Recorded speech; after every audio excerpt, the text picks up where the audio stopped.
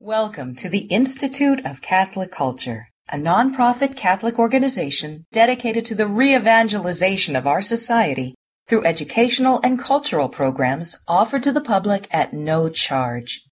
This and other presentations, hundreds of hours of audio, are available for free on our website, www.instituteofcatholicculture.org.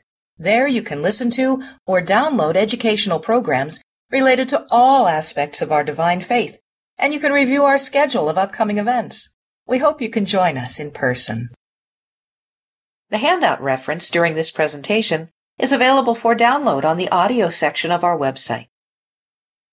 It's a blessing to have you guys with us, and we're going to have our little Bible study. We'll get started, Andy, by just bringing up on the screen Regina Chaley.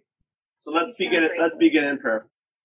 Blessed is our God at all times, both now and ever, and unto ages of ages. Amen.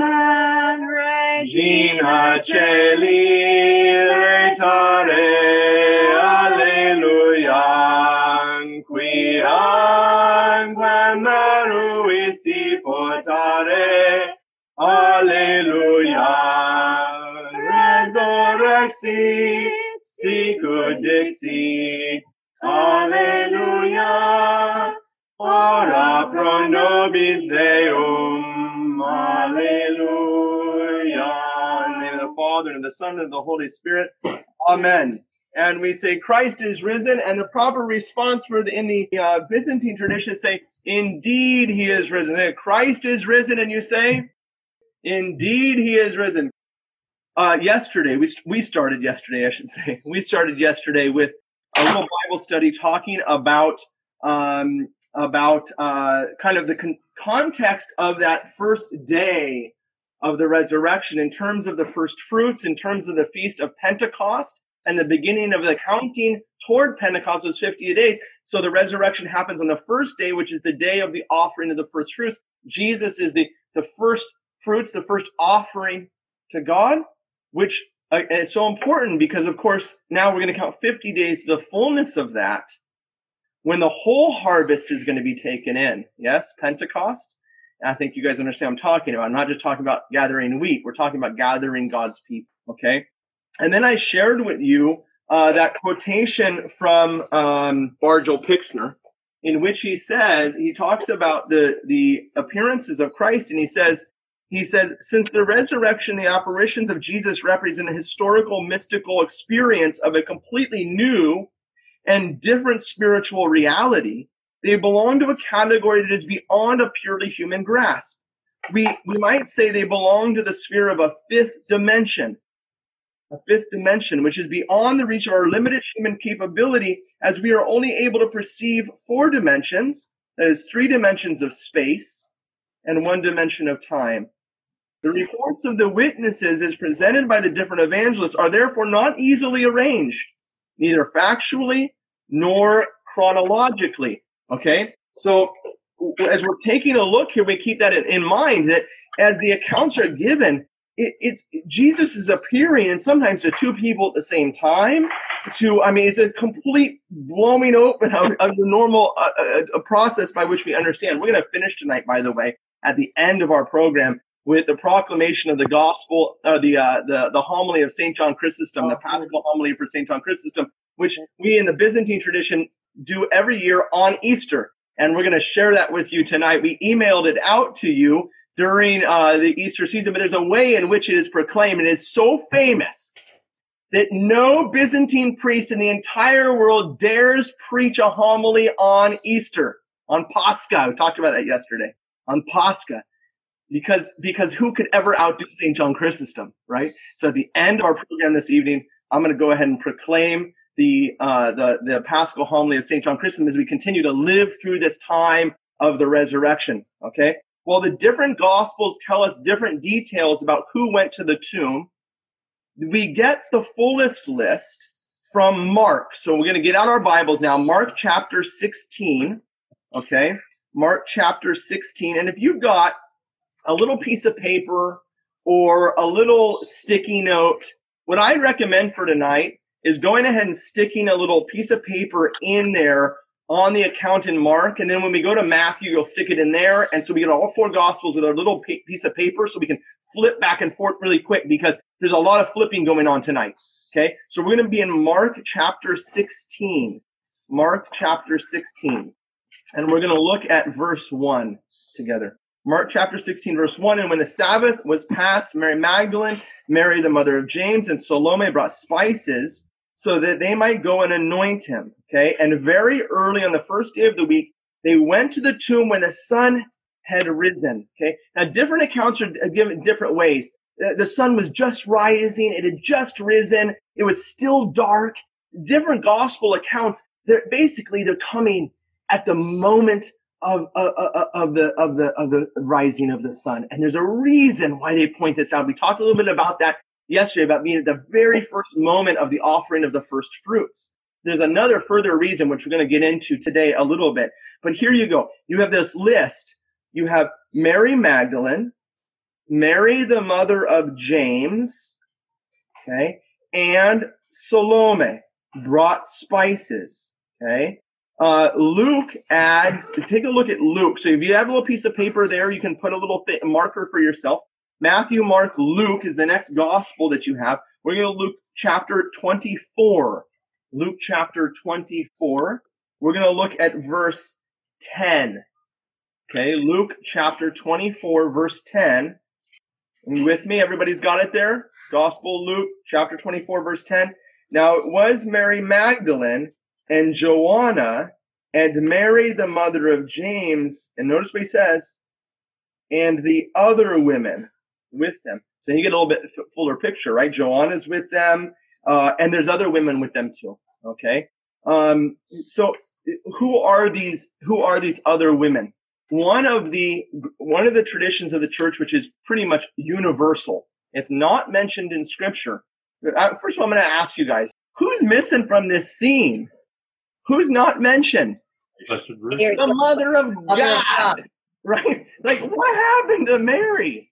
Well, the most ancient traditions tell us that Jesus actually appeared to the mother of God first, before he went anywhere else. And I'm going to quote to you John Paul II, simply because he's got a nice way of saying it, but he's representing. I've got a whole page of quotes here that I'm just going to skip over from the church fathers and so forth. Listen what he says.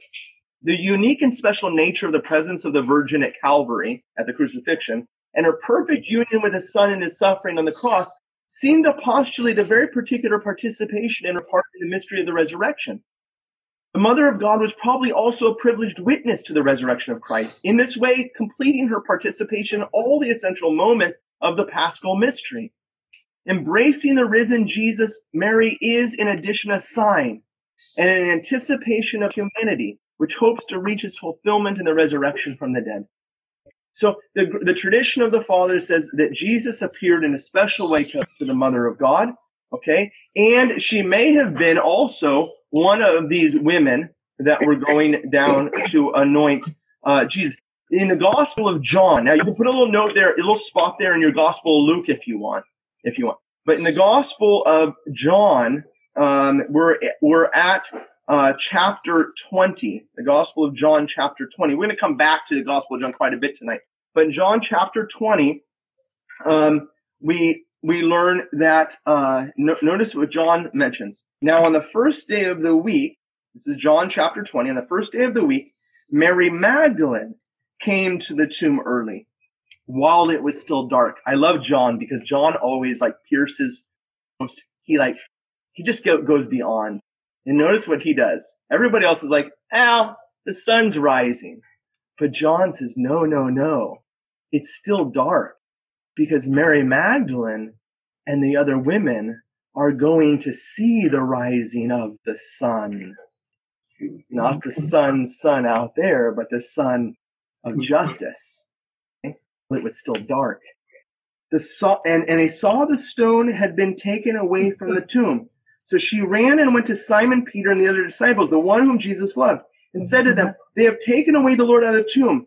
And notice what she says, and we do not know where they have laid him. So while John begins and says Mary Magdalene went to the tomb, she then in her proclamation admits that or confesses that there were other women there with her. Okay. The point I want to focus on, first of all, is once we start to get this scene, we're starting to build, right? We want to build the scene. We want to kind of see what's going on. These women that are kind of gathered around the tomb and experience this empty tomb, and then they go running back. We did a little geography last night. We looked at Jerusalem and how far away or how close, depending on whether you're the Hopkins or whether you're the Carnazos. It's a long ways for the Carnazos to run from the tomb all the way back to the upper room. But for others, maybe more fit, like Mary Magdalene, it's, she's just going to zip right over there, but she's running. Okay. And I think that it's important because it kind of sets the stage for us. But this point about it being still dark, as one of the gospels says, as the sun was rising, or another gospel towards dawn. Okay. Always confirming that the Sabbath was complete. We talked about that yesterday. The Sabbath is complete. That's the old Sabbath, representing not only the Sabbath day, but the whole of the Old Testament. Because our fathers tell us that Jesus took our human nature to himself, the old Adam to himself. And he went to the cross on Friday. That's the sixth day of the week, which is the day in which the Lord created Adam and Eve. He brought us to life. And on that day, Jesus went to the cross and put the old Adam to death. Being the God of creation, he rested in the tomb on the seventh day, as we learn about in Genesis chapter 1. And then being the God of creation, he rose from the dead on the first day of the week. Let's turn real quick to Matthew chapter 28, because we haven't turned there yet to put our little piece of paper in for the night. Matthew chapter 28. Okay. You're going to put your little piece of paper in there and just notice here, in chapter 28, look at verse 7. And this is the instruction which the angels give. In fact, I'm going to come back up to verse 2, which is where we ended last night. So I'm in Matthew chapter 28, verse 2. Okay. And behold, there was an earthquake. Now I'm going to just stop for Rhonda, Lanny, Melanie. This is why on Pascha, when we come into the church, the chandeliers are all swinging in the church to remember this moment of the earthquake. And then the chandeliers begin to swing at the moment of the resurrection. Okay. So behold, there was an earthquake, for an angel of the Lord descended from heaven and came and rolled the stone and sat upon it. His appearance was like lightning, his raiment white as snow. And for fear of him, the guards trembled and became like dead men. But the angel said to the woman, do not be afraid, for I know that you seek Jesus who was crucified. He is not here, he is risen, as he said. Come and see the place where he lay. Then go quickly and tell the disciples that he is risen from the dead. And behold, he is going before you to Galilee. Now, I want you to hold on to a couple of things because we're going to tie some of these things together. That is the appearance of the angel. Here in Matthew, the stone is rolled back and the angel sits upon the stone outside the tomb and invites them to come and see. But take a look now. You've got your piece of paper. Flip back over now with me to Mark chapter 16, which is where I said to stick your piece of paper. That was the first one we went to. Okay. And we're going to look at Mark chapter 16. So Matthew, Mark, Luke, and John. So it's the second one. Mark chapter 16, verse 3. Okay. You guys with me? Mark chapter 16, verse 3. And they were saying to one another, who will roll away the stone for us from the door of the tomb? And looking up, they saw the stone was rolled back, for it was very large. And entering the tomb, and notice here, Mark doesn't mention the angel sitting on the stone. But entering the tomb, they saw a young man sitting on the right side, dressed in a white robe, and they were amazed. Okay. John's going to go on and tell us, by the way, there's two angels that are inside. So there's these different accounts that are given of the experience of what's taking place. Whether there's one angel, there's two angels, are they inside, are they outside? Here's what Augustine says. According to Matthew, the angel sat upon the stone which had been rolled from the tomb, whereas Mark says upon entering the tomb, the women were astounded to see a young man sitting on the right, dressed in a white robe. This discrepancy would be troubling unless we understand that Matthew remains silent concerning the angel whom he saw when they entered the tomb, and Mark remains silent concerning the angel whom they saw sitting on the stone outside the tomb. If this be the case, the women saw two angels and heard from them about Jesus progressively. First from the one who sat on the stone outside the tomb, and then from the one whom they sat sitting into the right when they entered the tomb. They went into the tomb, then because they had been exhorted to do so by the angel sitting outside, and when he said, come and see where the Lord was placed. Upon entering it, as it was written, they saw and heard similar things from the angel sitting on the right side of the tomb, who is mentioned by Mark, but ignored by Matthew. Do you see that? So I share this with you guys, and I've got a number of quotes like this from the church fathers tonight for you. But I share this with you. It's very important that some people will try to question our faith. Let's say, see, there's these different stories. You know, these questions have been asked from the very beginning. So here you got a father of the church and who's commenting on the very thing that you know, a History Channel will try to tear apart Christianity for. And I'm not going to buy into it. Whenever you hear the attack on Christianity, trust me, the fathers of the church have already dealt with the problem, or the apparent problem, if we approach it with no faith. Okay? All right. The second divergence is regarding the women. Okay? In Matthew, and I'm not going to have you turn there right now for sake of time, but in Matthew chapter 28, verse 8, it says that they ran to the disciples to tell them what they saw. Okay? Remember Mary Magdalene in the Gospel of John, right? She takes off and goes to Peter and John, and then they come running back, and she's running behind them. Okay? It says they ran to outside, but in Mark chapter 16, verse 8, take a look right there. We're right there. We're already there. Mark chapter 16, verse 8. And they went out and fled from the tomb, for trembling and astonishment had come upon them. And they said nothing to anyone, for they were afraid. Okay? All right. Luke goes back and confirms it. They go and tell the 11 and all the rest. Okay? The fathers of the church explain that they were filled with both joy and fear at the same time. The soldiers were like dead men on the ground. This is important, guys. Remember I was talking about yesterday about getting our modern concepts, our modern pictures of like the Easter bunny jumping around in the background. You got the bright flowers. It's a tomb. It's a graveyard. Okay? It is also described as a garden. Here now, the women come.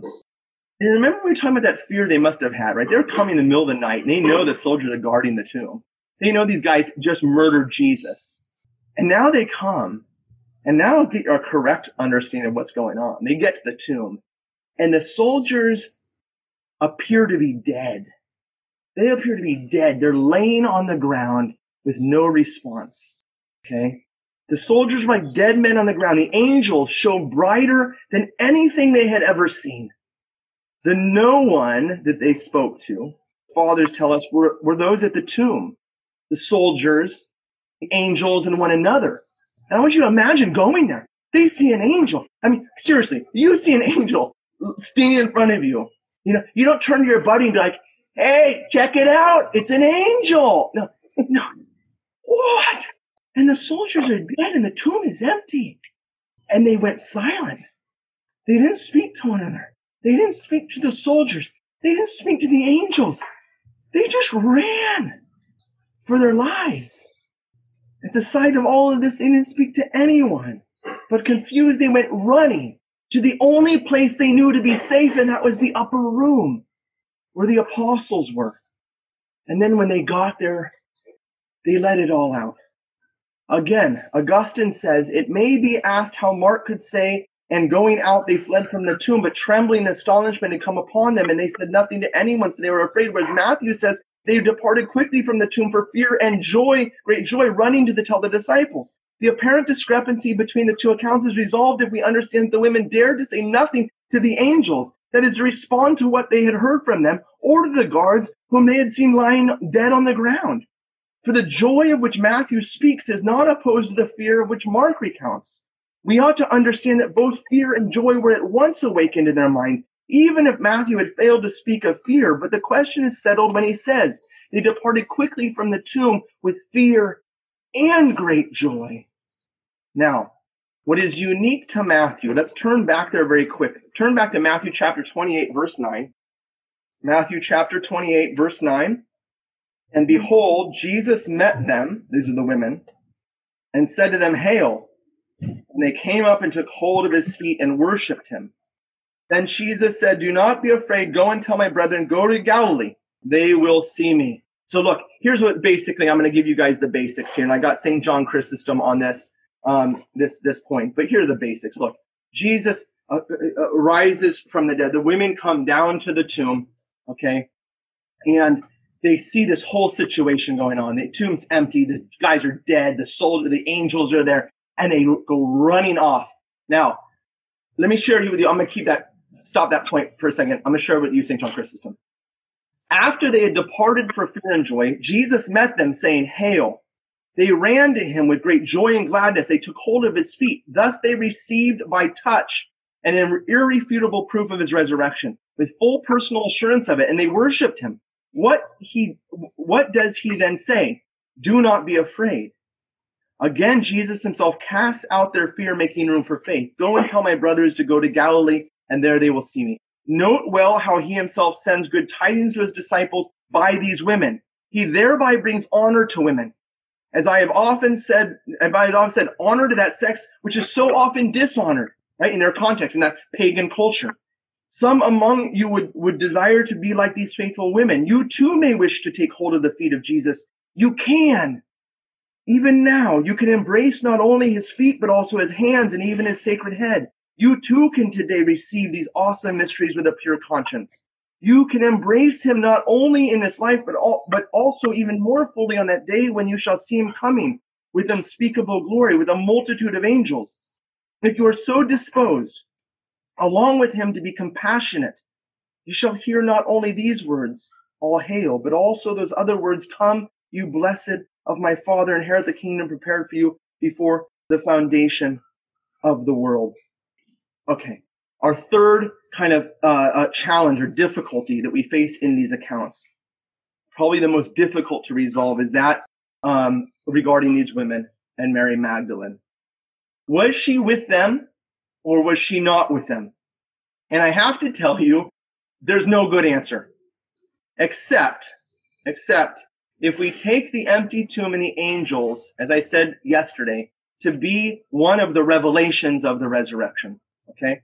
Mark tells us in his gospel in verse 9. In fact, just go ahead and turn there real quick. Mark, you should have it marked in your thing there. Mark chapter 16, verse 9. Now, when he arose early on the first day of the week, he appeared first to Mary Magdalene, from whom he had cast out 7 demons. And she went and told those who had been with him as they mourned and wept. But when they heard that he was alive and had been seen by her, they would not believe. Okay. Mark tells us that he appeared first to Mary Magdalene, and John follows the same path. But Matthew says that he appeared first to the women. Okay, we just read that, right? They're running back from the tomb, and he appears to them. And Luke actually names these women that he appeared to when he left the tomb, and he names Mary Magdalene in that group. Do you see the problem that we face, right? Mary Magdalene runs from the tomb to go tell Peter and John in the Gospel of John that the tomb is empty. But in Matthew, it says that while they're running, Jesus appears to the women, and Mary Magdalene is named among them. Okay. In Luke, the women arrive at the upper room announcing the appearance, and everything is in an uproar. Okay, let's take a look at Luke because we haven't really done much there. Luke chapter 24,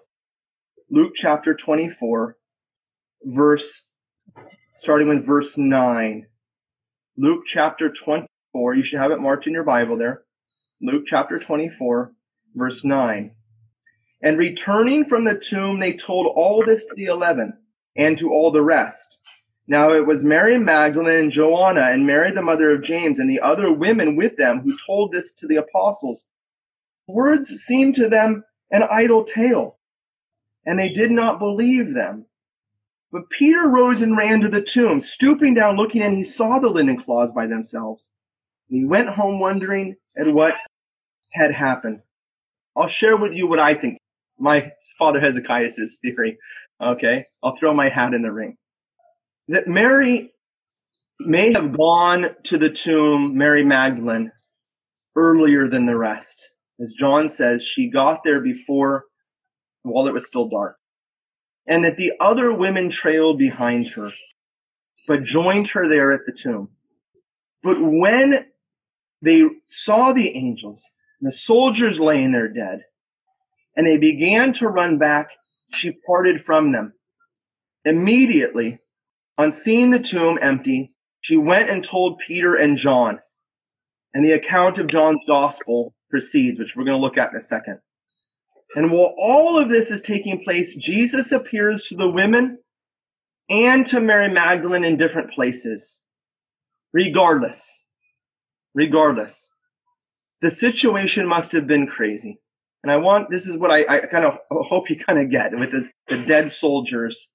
I want you to imagine what this must have been like for them to arrive at the upper room and burst through the door, crying, maybe even screaming, hysterical. Could it possibly be true? The Jews apparently have stolen his body. The guards are dead. They're yelling at the apostles. And they're rushing in. And all are telling their particular version of what they saw and didn't see. What's the result? In these accounts, it says they didn't believe the women. For good reason. These women had seen something that nobody in the history of the world had ever seen. The situation must have been absolutely crazy. And so they went to see for themselves. Luke tells us that these words seemed to be idle talk. The fathers are unanimous in seeing in this moment of the resurrection in the context of the fall of Adam and Eve, our first parents. Whereas Eve had believed and Adam had fallen, Eve had believed the angel, not the good angel. Where Eve had believed the evil one and Adam had fallen, now the men do not trust the women. However, they also, the fathers, see in this the mercy of God. Whereas Eve had spoken the word of deceit to Adam, now she becomes the bearer of the saving word of God. St. Leo the Great offers us a beautiful insight. He says this: the Spirit of truth would by no means have permitted this hesitation, the wavering and human weakness, to enter into the hearts of his apostles. If their trembling and anxiety and questioning and delay were not to have established the foundations of our faith. Consequently, it was our doubts and our danger that was being considered in the apostles. We, in the guise of the apostles, were being instructed against the slander of the wicked and the proofs of earthly wisdom. Their seeing instructed us. Their hearing informed us. Their touching strengthened us. Let us give thanks for the divine plan and the necessary slowness of the Holy Fathers. They doubted so that we need not doubt in the truth of the resurrection. Mary Magdalene tells the apostles, the women tell the apostles, they come in and Peter and John take off and Mary Magdalene takes off right behind them. They outrun her. They get to the tomb first. Let's turn to the Gospel of John. Now, we're going to spend the most of the rest of our time here. Okay? The Gospel of John, and we're going to start, and we're going to read a bit, and we're going to break off, okay? We're going to come to chapter 20, and we're going to look at, I'm going to come up just a bit. I'm going to come up to chapter 19, verse 38. And I'm just going to skip through a couple things. Okay, verse 38. So I'm in chapter 19, verse 30 of the Gospel of John. After this, Joseph of Arimathea, who was a disciple of Jesus, but secretly for fear of the Jews, asked Pilate that he might take away the body of Jesus. And Pilate gave him leave. So he came and took away the body.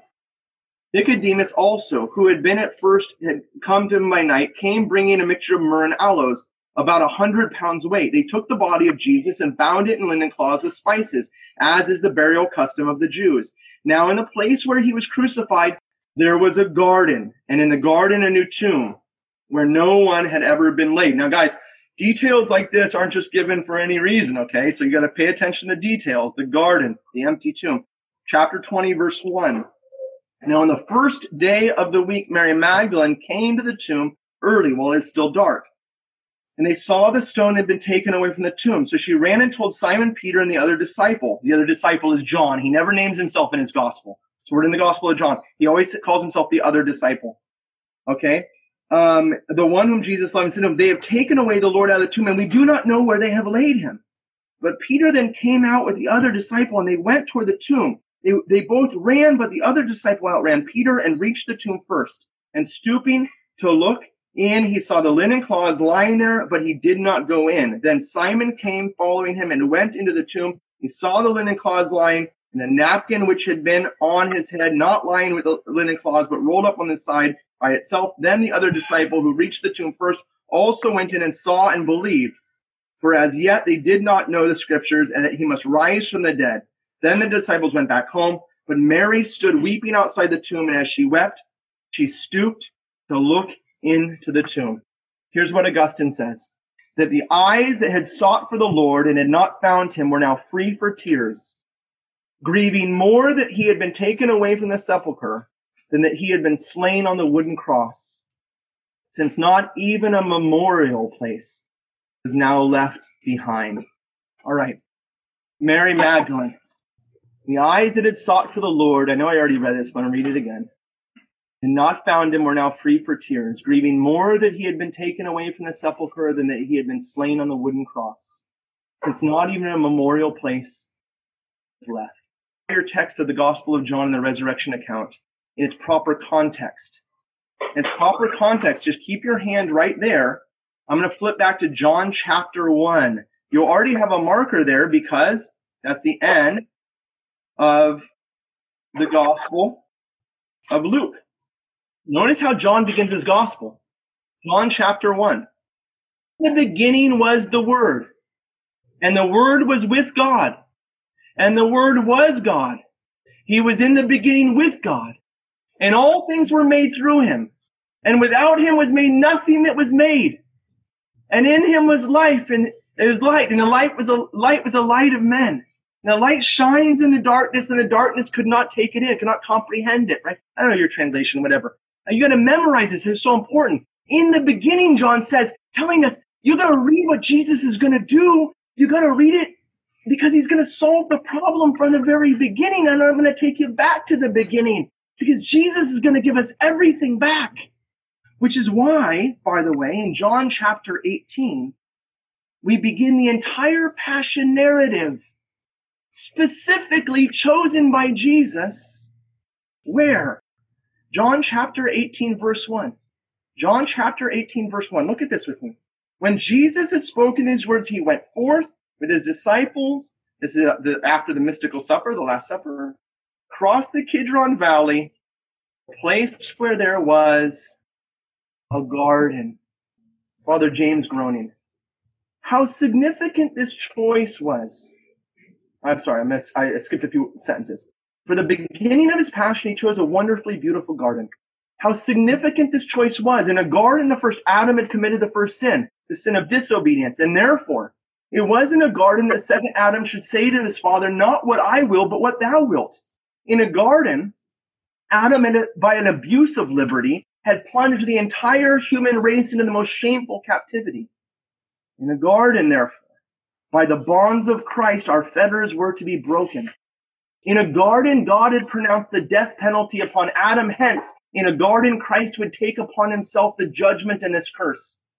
In a garden, the human race was lost. Usually an object is sought where it was lost. St. Ephrem in his hymns on Nisbean hymns says this, our Lord subdued his might, and they seized him, so that by his living death he might give life to Adam. He gave his hands to be pierced by the nails in place of that hand which had plucked the fruit in paradise. He was struck on the cheek in the judgment hall in return for that mouth that had devoured in Eden.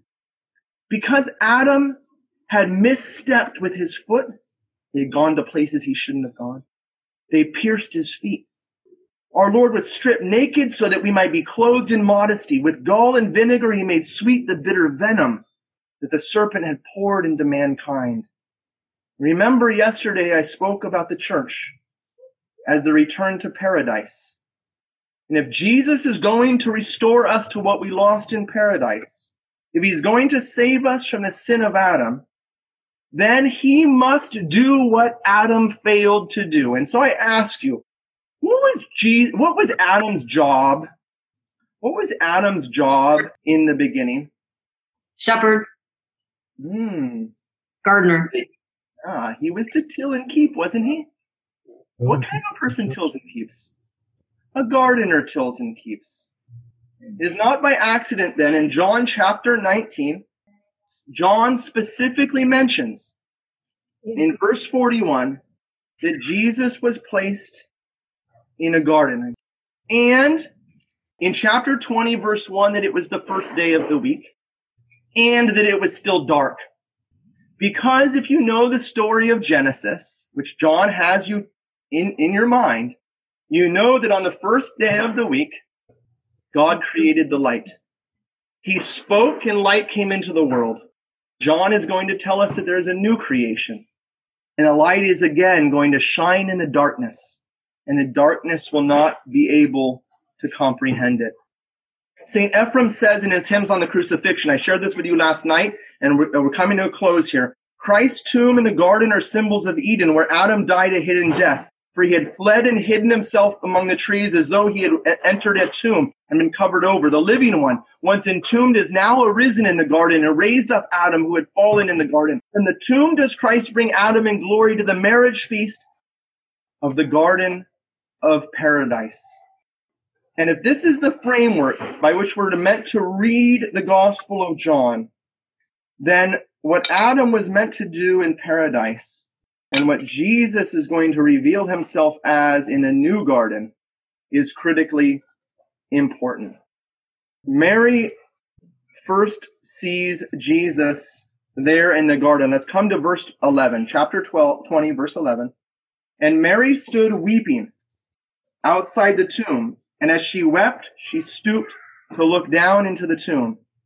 She saw two angels in white sitting where the body of Jesus had lain, one at the head and one at the feet. They said to her, Woman, why are you weeping? And she said to them, Because they have taken away my Lord, and I do not know where they have laid him. Saying this, she turned round and saw Jesus standing. But she did not know that it was Jesus. Jesus said to her, Woman, why are you weeping? Whom do you seek? Supposing him to be the gardener, he said to him, Sir, if you have carried him away, tell me where you have laid him. Father Mark Gruber says this. Did Mary suppose him to be the gardener? She was wrong, and yet she was right. He was a gardener, not as she supposed, but this was the gardener who placed Adam and Eve in paradise, who provided Eden for them of every kind of flowering tree, a fruitful vine. This was the original gardener who created us in his image and likeness, who gave to us through Adam and Eve the invitation to union with God, and was now going to restore us to the garden from which we had been banished. Dom Prosper Garanger says so beautifully, on that great Easter day, Magdalene, like a morning star, announced the rising of the Son of Justice, who was never more to set. Woman, said Jesus to her, why weepest thou? Thou art not mistaken. He seemed to say, it is indeed the divine gardener speaking to thee, the same that planted Eden in the beginning, but now dry thy tears in this new garden, whose center is an empty tomb. Paradise is restored. The angels no longer close the entrance. Here is the tree of life, which has borne fruit these 3 days past. The fruit which thou, O woman, art eager as of old to seize and taste belongs to thee now by right, for thou art no longer Eve, but Mary. If thou art bidden not to touch it yet, it is because as thou wouldst not heretofore taste the fruit of death thyself alone, remember paradise, thou mayest not now enjoy the fruit of life till thou bringest back him who was first lost through thee. Go and get the disciples. I'm going to finish right here. I'm going to come back up now to verse 14. Saying this, she turned and saw Jesus standing, but she did not know that it was Jesus. Jesus said to her, Woman, why do you weep? Whom do you seek? Supposing him to be the gardener, she said to him, Sir, if you have carried him away, tell me where you have laid him, and I will take him. And Jesus said to her, Mary. And she turned to him and said in Hebrew, Rabboni. Jesus said to her, do not hold me, for I have not yet ascended to my Father. But go to my brethren and say to them, I am ascending to my Father, to your Father, to my God and to your God. I'm going to finish with Father Mark Gruber. When did Mary no longer see the gardener, but see the risen Son of God? When did her eyes finally perceive that he was not a caretaker, a custodian? He was not a maintenance worker, but the divine Son of the living God, the risen Christ. St. John's Gospel tells us that when Jesus uttered but one word, her eyes were opened, and that word that he uttered was simply her name, Mary. No one can reproduce the timbre of the Savior's voice, its warmth, its resonance, its cadence. But it is a sound that came from his lips, a sound which revealed in its speaking the depth of love in his heart. There is a way of naming someone that is greater than sound, by speaking the name more accurate than syllables, more expressive than words. And Jesus, the divine teacher, who held crowds spellbound for years, who spoke as no one had ever spoke but just one word. And by a single word, he captured her, grasped her, he identified her, he knew her. Her whole being was, as it were, laid bare before him. And in a moment, she was quickened by the naming of her name, Mary. To be known and yet to be loved, to be well known and to be well loved, to be seen and to be called out, to be named and identified with intimate love. That is what Jesus conveyed by a single word. In a single moment, Mary knew that no one else could love like that but him. Mary knew that no one knew her heart and soul like that but him. How well she knew that no one else could speak her name like that but him. She answered him, Rabboni. St. John tells us that the word Rabboni means teacher. Actually, the word rabbi means teacher. Rabboni is the familiar form of the word in Aramaic, which denotes the meaning my teacher. It is personal. He belongs to me. Mary, Jesus said. My teacher, she answered. It was a kind of betrothal of the divine heart to the heart of this woman. They named each other. That's how she recognized him, by the sound of her name. Okay, now, I hope you enjoyed this program. It has some insights. We're going to just finish tonight in two ways, as I promised you. Can we do the homily of St. John Chrysostom? When the priest says, angered, you got to respond, angered. Hades is angered when Jesus rises from the dead. And when he's risen, you got to say, risen. The Paschal homily of St. John Chrysostom. Let all pious men and all lovers of God rejoice in the splendor of this feast. Let the wise servants blissfully enter into the joy of their Lord. Let those who have borne the burden of Lent now receive their pay. And those who have toiled since the first hour, let them now receive their due reward. Let anyone who came after the third hour be grateful to join in the feast. And those who may have come after the sixth, let them not be afraid of being too late. For the Lord is gracious, and he receives the last even as the first. He gives rest to him who comes at the 11th hour, as well as to him who has toiled since the first. Yes, he has pity on the last, and he serves the first. He rewards the one and is generous to the other. He repays the deed, and he praises the effort. Come, you all. Enter into the joy of your Lord. You, the first, and you, the last, receive alike your reward. You, the rich and the poor, dance together. You sober and you weakling, celebrate the day. You who have kept the fast, and you who have not, rejoice today. The table is richly laden. Enjoy its royal banquet. The calf is a fatted one. Let no one go away hungry. All of you enjoy the banquet of faith. All of you receive the riches of his goodness. Let no one grieve over his poverty, for the universal kingdom has been revealed. Let no one weep over his sins, for pardon has shone forth from the grave. Let no one fear death, for the death of our Savior has set us free. He has destroyed it by enduring it. He has despoiled Hades by going down into its kingdom. He has angered it by allowing it to taste of his flesh. When Isaiah foresaw all this, he cried out, O Hades, you have been angered by encountering him in the netherworld. Hades is angered. Angered. Because it is frustrated, it is angered. Angered. Because it is mocked, it is angered. Anger. Because it has been destroyed, it is angered. Anger. Because it has been reduced to naught, it is angered. Anger. Because it is now captive, it seized a body, and lo, it discovered God. It seized earth, and behold, it encountered heaven. It seized the visible and was overcome by the invisible. O death, where is your sting? O Hades, where is your victory? Christ is risen. Risen. You are abolished. Christ is risen. Risen. The demons are cast down. Christ is risen. Risen. The angels rejoice. Christ is risen. Risen. And life is freed. Christ is risen. Risen. And the tomb is emptied of the dead, for Christ, being risen from the dead, has become the leader and reviver of those who have fallen asleep. To him be glory and power unto ages of ages. Christ is risen. Indeed he is Christ risen. is risen. Indeed he is risen. Christ is risen. Indeed he is risen. All right. Here's what we're going to do, guys. We're going to conclude the evening with our special hymn tonight called Shine, Shine. A family's going to join with us. An angel cried out, which is comes to us from the Byzantine tradition. We're going to sing this together. So here we go. It's a very beautiful hymn. Very similar, by the way, to Regina Caeli regarding this praise of the Mother of God. Okay? All right.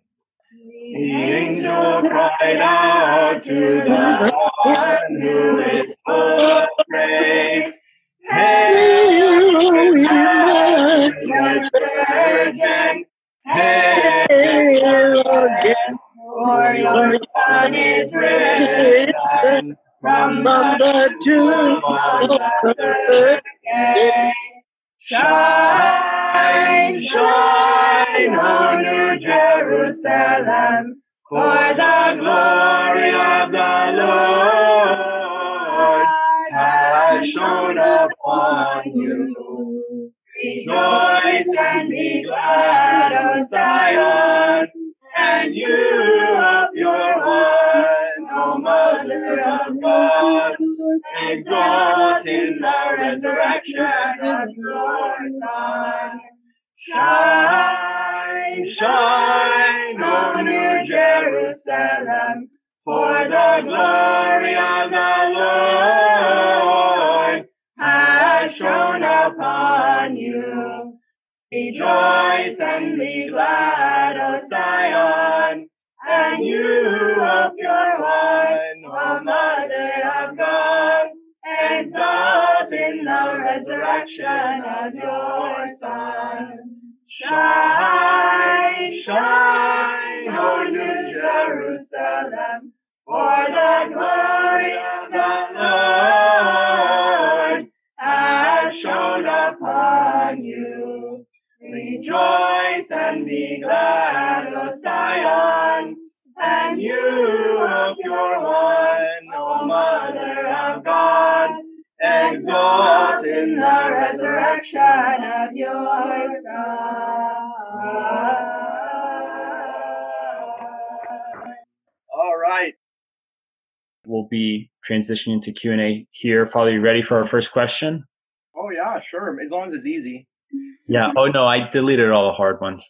All right. Go ahead, Andy. Jerome was right at end. You were touching on the theme of where you're returning to the beginning, right? And I know that you were talking on that more yesterday, but we also were touching on that theme. Jerome writes in and is asking, didn't the church begin at the Annunciation when the Word became flesh? So we talked about this last night. I'm not going to, the people that were here, I don't know if Jerome was with us last night, but I'm going to bring a beautiful quotation I have for you to next week during the pre-class discussion, that tailgate party. But the ultimate answer to that is to realize that it's not this late, fix-it job by Jesus, but ultimately, I said this last night, I'll just cut to the chase, the church is eternal. You say, well, God's the only eternal one. Exactly. But God lives in a communion of persons, Father, Son, and Holy Spirit. And that communion of persons, that original assembly, which is what the church, ecclesia, means, an assembly, is manifest on earth in his creation, which is why we're made for one another, right? Man and woman, made for one another. Families are created by God to manifest the life of the Trinity. Okay? So we can say the church is eternal, present eternally in the Father, Son, and Holy Spirit. The church is a created reality to be in the image and likeness of God. It's God's original plan in paradise.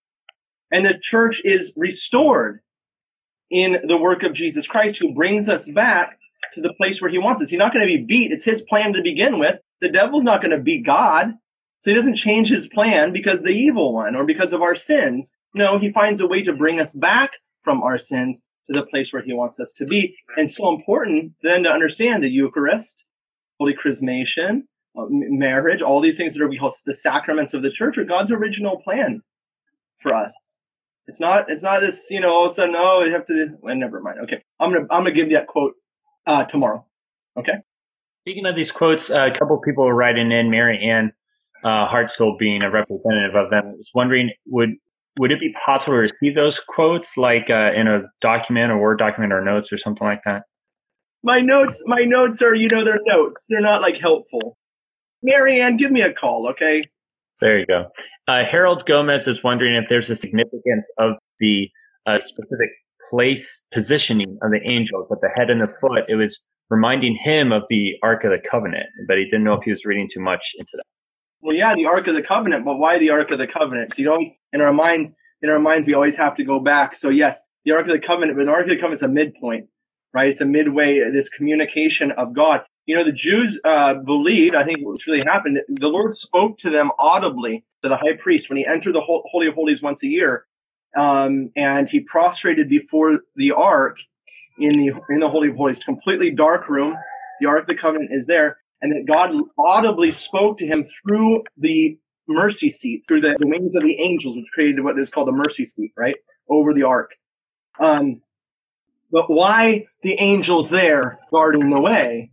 This communication. And not only that, in the temple in Jerusalem, the angels were placed at the doors, and so that you had to pass by the angels to enter in. Why? Because the Ark of the Covenant and the Holy of Holies and the temple in Jerusalem was a reestablishment of paradise itself. Why? When you read the description in 2 Kings, or 1 Kings, 2 Kings, of the description of the temple, it is said that it was made in 7 years.